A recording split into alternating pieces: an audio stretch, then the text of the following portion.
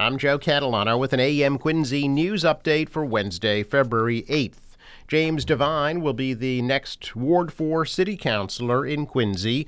Voters in yesterday's special election chose Devine over Joel Buenaventura to fill the seat for the rest of the year.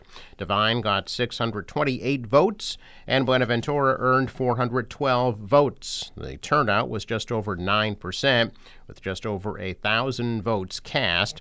There are over 11,000 registered voters in Ward 4. Devine will serve out the remainder of the Ward 4 term and will be eligible to run for the full two-year term this fall. The vacancy was created when former Ward 4 councilor Brian Palmucci resigned late last year after being appointed a district court judge. Devine has said he intends to seek the full two-year term. He will be sworn in during Monday night's city council meeting at City Hall. A flood control project is getting underway along the Furnace Brook in Quincy. The city says the work is focusing along the area between Quarry and Cross Streets, creating a more meandering design of the brook to help control flooding. Slopes along the banks of the brook between Quarry Street and Father McMahon Way will be regraded to allow for better flood storage during heavy rains. Officials say the project will work to save as many trees as possible and to save much of the native vegetation. Flynn Construction of Milton is doing the work with oversight from Woodward and Curran engineers and Granite City partners. The work's expected to be completed this fall, with new plantings continuing into the spring of 2024. A federal grant is paying for the design work of that project. Plans for a large new performing arts center in Quincy Center may have to be downsized due to exorbitant costs. 2 years ago, Mayor Thomas Koch, along with developer Sam Slater from Tremont Asset Management, unveiled plans for a 500,000 square foot, three-level performing arts center with residential development above at the city-owned Messina parking lot on Hancock Street. But Koch says inflation may force those plans to change. Slater is also developing a 15-story, 204-unit residential tower in Quincy Center and is developing a $100 million residential building on Hancock Street in North Quincy. Mannett Community Health Center has announced its slate of officers for 2023, welcomed 2 new members, and approved a 3-year strategic plan. The board of directors includes President Grace Murphy McAuliffe, Larry Flanagan as vice presidents, Ivan Wong as secretary, and Bob Griffin as treasurer. New members are Cochise Pearson of Foxborough and Roberto Carabajal from Taunton. Under the new 3-year plan, Mannett says it will be focusing on health information technology infrastructure, service excellence and patient experience, workforce and culture, behavioral health expansion, and strategic partner development and investments and expansions. Mannett was founded in 1979 and has 3 locations in Quincy and locations in Hull, Taunton, and Attleboro. Authorities arrested a Quincy man early yesterday morning for allegedly driving 60 miles over the speed limit down a dark highway where a deadly crash occurred in Hingham just 2 days prior.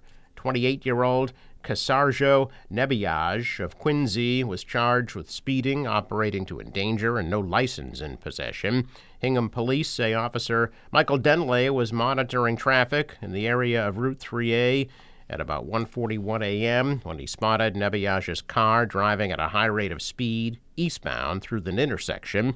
The officer's dash cam clocked the car traveling 104 miles per hour through a 40-mile-per-hour zone. Officer Dunley's handheld radar showed the car going 101 when it began to brake. Dashcam video shows Nebiaj slamming the brakes, nearly crashing into a pole as soon as he noticed the officer turn on his lights. Miraculously, the car stopped short of the pole, but the force of the stoppage caused Nebiaj's cell phone to automatically alert 911 that he was in a crash. As Officer Dunley approached the car, a dispatcher called Nebiaj to ask if he was okay. There were no injuries. Nebiaj was held on $1,500 cash bail until his arraignment in Hingham District Court. A request was also submitted to the RMV to have his license suspended as an immediate threat. Duxbury mother Lindsay Clancy is accused of strangling her 3 young children with exercise bands while their father was out picking up dinner. Clancy was arraigned virtually from her hospital bed, where she remains as she's treated for injuries suffered when she jumped from a window of her Duxbury home last month.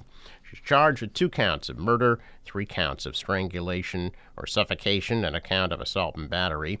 After picking up the takeout and going to the drugstore for the medication, Patrick Clancy returned to a silent home, found his wife bleeding, and called 911. In the basement, he discovered his 3 children. Cora and Dawson died at the hospital. Callan was flown to Children's Hospital and died on January 27th. Prosecutors told the court that Lindsay Clancy's acts were deliberate and planned, but her attorney says his client was battling postpartum depression and was over-medicated at the time.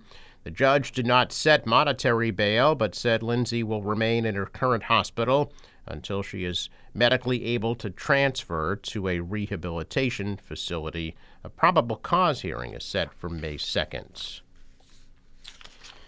Hundreds of patients had to be evacuated from Brockton Hospital after a 9-alarm transformer fire broke out yesterday morning, prompting a massive emergency response. Fire departments from a number of South Shore towns were called in to battle the blaze.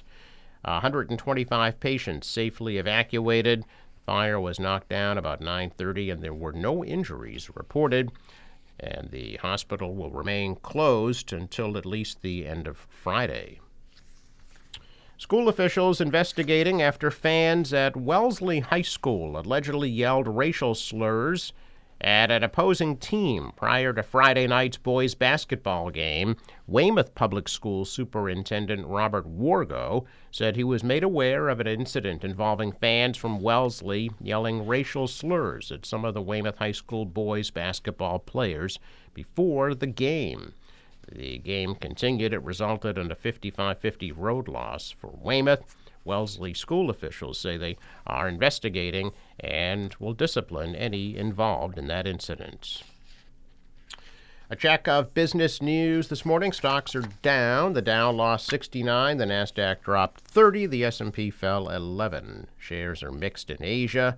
The dollar fell. The euro rose. Oil at $77 a barrel. Sports, Celtics host the Sixers tonight at 7:30. Today's forecast, partly cloudy and mild, high 50 degrees. For tonight, cloudy, a low 30. Rain tomorrow, high of 47. Friday, partly cloudy and very mild at the high near 60 degrees. Sun and cloud Saturday, highs in the mid-40s.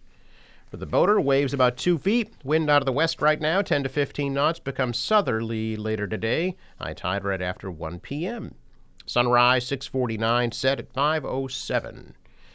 I'm Joe Catalano with an AM Quincy news update for Wednesday, February 8th.